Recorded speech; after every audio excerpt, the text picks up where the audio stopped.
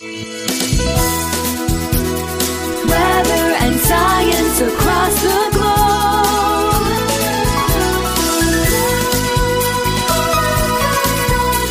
The Weather Jazz Podcast. The moon. It has forever been the focus of human attention. And the subject of creative uses. Songs, films, poems, literary works, And so much more. It's our final solar system episode. Only 2 more episodes remain in season 2. All today on Weather Jazz.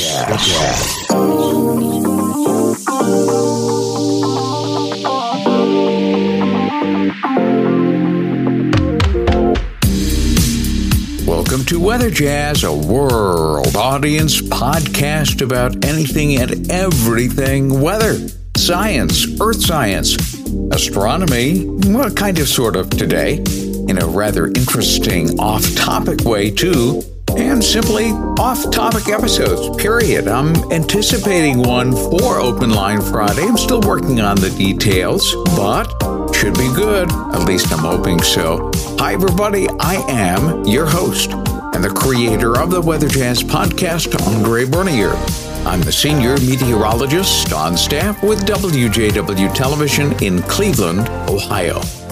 This is episode number 365 for Wednesday, August 31, 2022. Can you believe that today is the last day of meteorological summer? Now, I know purists and astronomers might be looking at this from a completely different standpoint, and that's fine. And yes, the sun does not head into the southern hemisphere until later next month, which is tomorrow, September, in about 3 weeks or so. However, from a meteorologist's perspective, it has always been June, July, and August, that meaning summer. And meteorological autumn will arrive tomorrow, Thursday, September 1. Wow, this summer really went by quickly, did it not? And I hope it was an excellent meteorological summer for you. Well, before I start talking about the moon, and that's going to be the primary subject of today's Weather Jazz episode in a rather unique way, and we kind of spelled that out already last Wednesday, let me talk a little bit about precipitation, because this is a really interesting story here in Northeast Ohio. You see, the most recent line of thunderstorms to come through on Monday night and very early Tuesday morning, that pushed the summer departure from normal in terms of rainfall for Cleveland to almost 2 inches above normal. If you remember, so much of the area was dry, had a very dry start in the month of June, but we caught up, at least in the greater Cleveland area. Now, Mansfield, in the southwest corner of the Cleveland television market area, they never really went into a deficit mode. They've had ample moisture. In fact, they've been above normal by 1, 2, even 3 inches at times through much of the summer.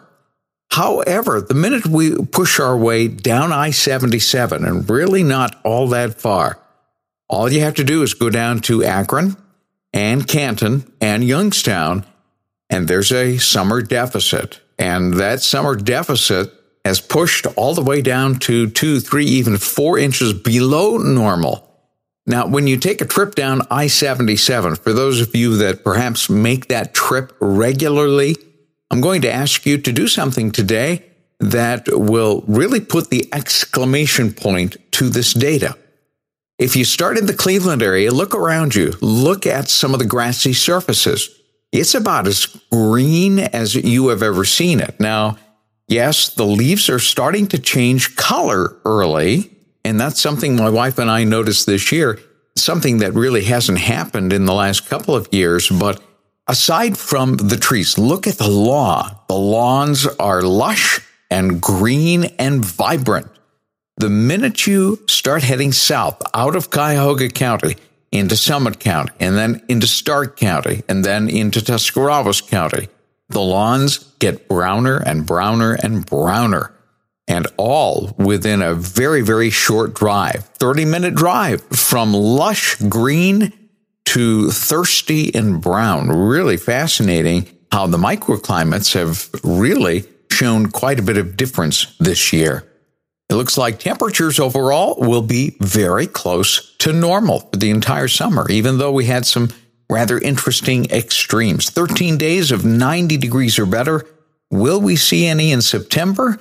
Well, at least not in the near term or even medium term. We'll have to see if we can maybe get 1 or 2 or 3 more before we hit December 15th, 16th, 17th. Once you get past December 20th, it's pretty tough to get a 90-degree day. So if we're going to see it, it's going to happen certainly in the first 15 or so days in September.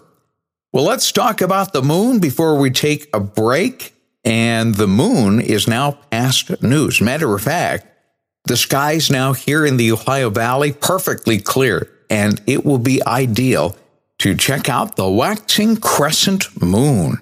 Tonight, it's only 20% illuminated. However, you will get to see it after the sun goes down. Look in the southwest sky and do it before 10 o'clock, because at 10 o'clock, just slightly thereafter, 10:12, the moon will set along the perfectly even western horizon.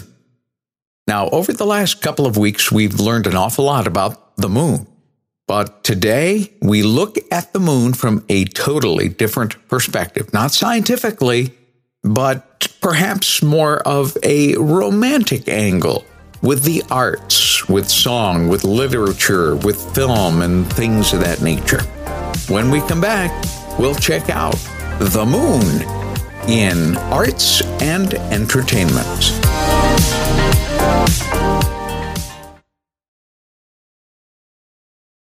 Well, it's time to dig into the world of arts and entertainment as far as the moon is concerned. The moon, for a very, very long time, has not only been the focus of great scientific study, but has also been the focus of our human imagination. And that goes virtually all across the entire spectrum of the arts and the entertainment industry. And that includes in song, in poem, in film. Well, the first place I want to stop is in song, especially having been a radio DJ in my college years. Many of you have had the opportunity to sample that right here on Weather Jazz a little bit ago. I enjoy all kinds of music, and it really goes the entire spectrum. Spare maybe a few types of music, but most music I enjoy. So we're going to dig into a lunar focus in song, and our first stop is actually going to be a 1934 song, and it's a classic song, really, written by Richard Rodgers and Lorenz Hart in 1934, and this could be the first instance of the familiar 1950s progression in a popular song, and it has become a standard ballad. My guess is by now you probably already know what I'm talking about. And it's this song, Blue Moon. Blue moon, you saw me standing alone, without a dream in my heart, without a love of my own. Now, I must admit there are a ton of songs about the moon, and occasionally there's a song with moon or moonlight in the title without the word moon in the lyrics. A good example of that is Moonlight in Vermont. We've seen many a night where a full moon was illuminating the Vermont sky at night. Of course, being a student at Linden State College in northeastern Vermont, wow, I certainly had the opportunity, 4 years worth, and then some during vacations that we would take in Vermont to see the beauty of the full moon illuminating the landscape in Vermont. But in no particular order, I'll cover a few more songs that came to mind. The first one is a song that was popularized by a one-hit wonder band called King Harvest. It was in 1972. The original song was written by Sherman Kelly in 1970.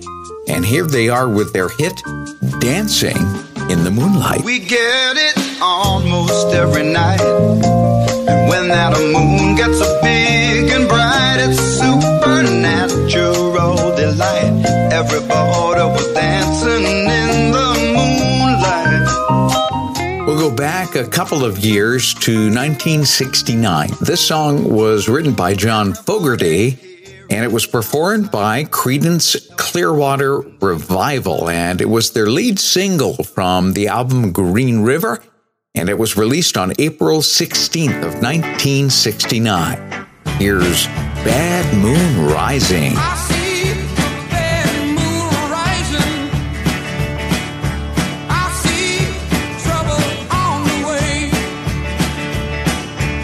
Now, if you grew up in the 1970s like I did as a teenager, who can forget the famous song that made it to number 30 in the Billboard Hot 100 and number 10 on the U.S. Billboard Easy Listening chart? I thought it went a lot higher than that because we heard this song really ad nauseum on so many radio stations all over the place. The song is written and performed by Cat Stevens. And this was a song that was released in the U.S. in 1971 from the album Teaser and the Firecat. Here's Moon Shadow. I'm being followed by a moon shadow, moon shadow, moon shadow. Leaping and hopping on a moon shadow, moon shadow, moon shadow. Now here's one more song that has an interesting story. Moon Dance is the next song in focus. It was released by Northern Irish singer-songwriter Van Morrison. Now, this song was actually recorded in 1970 on his album Moon Dance, but it was not released as a single until 1977, 7 years later. Now, I also remember the song having heavy airplay, yet despite that, it only reached number 92 in the U.S. Billboard Hot 100 chart. Nonetheless, it still resonates in my mind today. Here's Van Morrison, Moon Dance. Well, it's a marvelous night for a moon dance with the stars up above in your eyes. A fantabulous night to make romance neath the cover of October skies. You know, the leaves on the trees are falling to the sound of the breezes that blow. And I've got one more, a little more contemporary song for you with Moon in the title. The song was recorded and released in 2000 and eventually made its way to the U.S. and was released in 2002 here. It is the theme song of the film Coyote Ugly. It was released as a single on August 22nd, 2000, and the song reached top 10 in 19 European countries, including Australia, Canada, and New Zealand, and it topped the charts in 12 of these territories. By the way, this song became Australia's best-selling single of 2001. How about the U.S.? Well, it was a slightly different mix that was released here, and it peaked at number 11 on the Billboard Hot 100 chart in 2002. Here's Leanne Rimes with Can't Fight the Moonlight. You can try to resist, try to hide from my kiss, but you know that you can't fight the moonlight. Deep in the dark, you'll surrender your heart, but you know that you can't fight the moonlight. No, you can't fight it. It's gonna get to your heart. Now, we could stop right there and conclude today's episode, but I do want to venture into a couple of more arenas. The first arena would be in film. Let's go chronologically, and the first one that I have is from 1941. It was directed by Walter Lang, and the film title, Moon Over Miami. Betty Grable and Bob Cummings appeared in that film. In 1953, we see a film that was released and directed by David Butler, and it starred Doris Day, Mary Wicks, and Leon Ames. The title of the film, By the Light of the Silvery Moon. On a slightly more contemporary note, 1973, there was a moon film called Paper Moon. Ryan O'Neal in that one. Now, before we conclude today's episode of Weather Jazz, I think it only fair to at least mention the fact that there are hundreds, if not thousands, of poems that focus on our nearest satellite, the moon. However, I do have one poem that I will recite to you, and it's by one of the famous poets that we all know and love, Robert Frost. He wrote a poem about the moon called The Freedom of the Moon, and it goes like this. I've tried the new moon tilted in the air above the hazy free and farmhouse cluster. As you might try a jewel in your hair, I've tried it fine with little breath of luster, alone or in ornament combining, with one first water start almost shining. I put it shining anywhere I please by walking slowly on some evening later. I've pulled it from a crate of crooked trees and brought it over glossy water greater and dropped it in and seen in image wallow. The color run, all sorts of wonder follow. The Freedom of the Moon by Robert Frost. The moon. Not scientifically, although we certainly did cover two aspects of that in the last 2 Wednesdays. Today, we took a more romantic approach by looking at the moon in literature, in poems, and in song. Hope you enjoyed today's episode, and maybe it even sparked a couple of interesting memories with some of the either poems or the songs that were highlighted today. I have only one more episode of Weather Jazz remaining, and that will be on Friday, episode number 366, and that will conclude Season 2, and I'll be taking that extended break for a little while.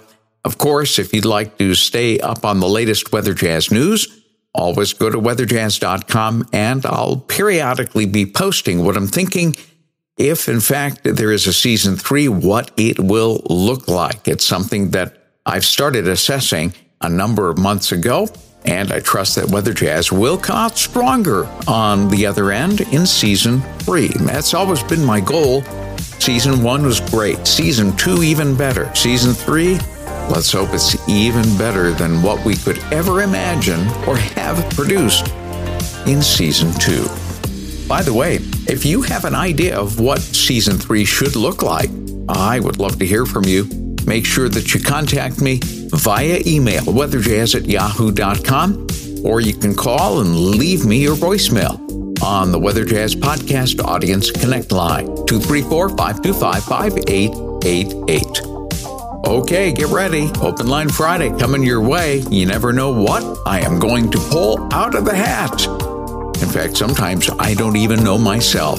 And those are the best surprises of all. We'll catch you on Friday right here on Weather Jazz. Weather and science across the globe.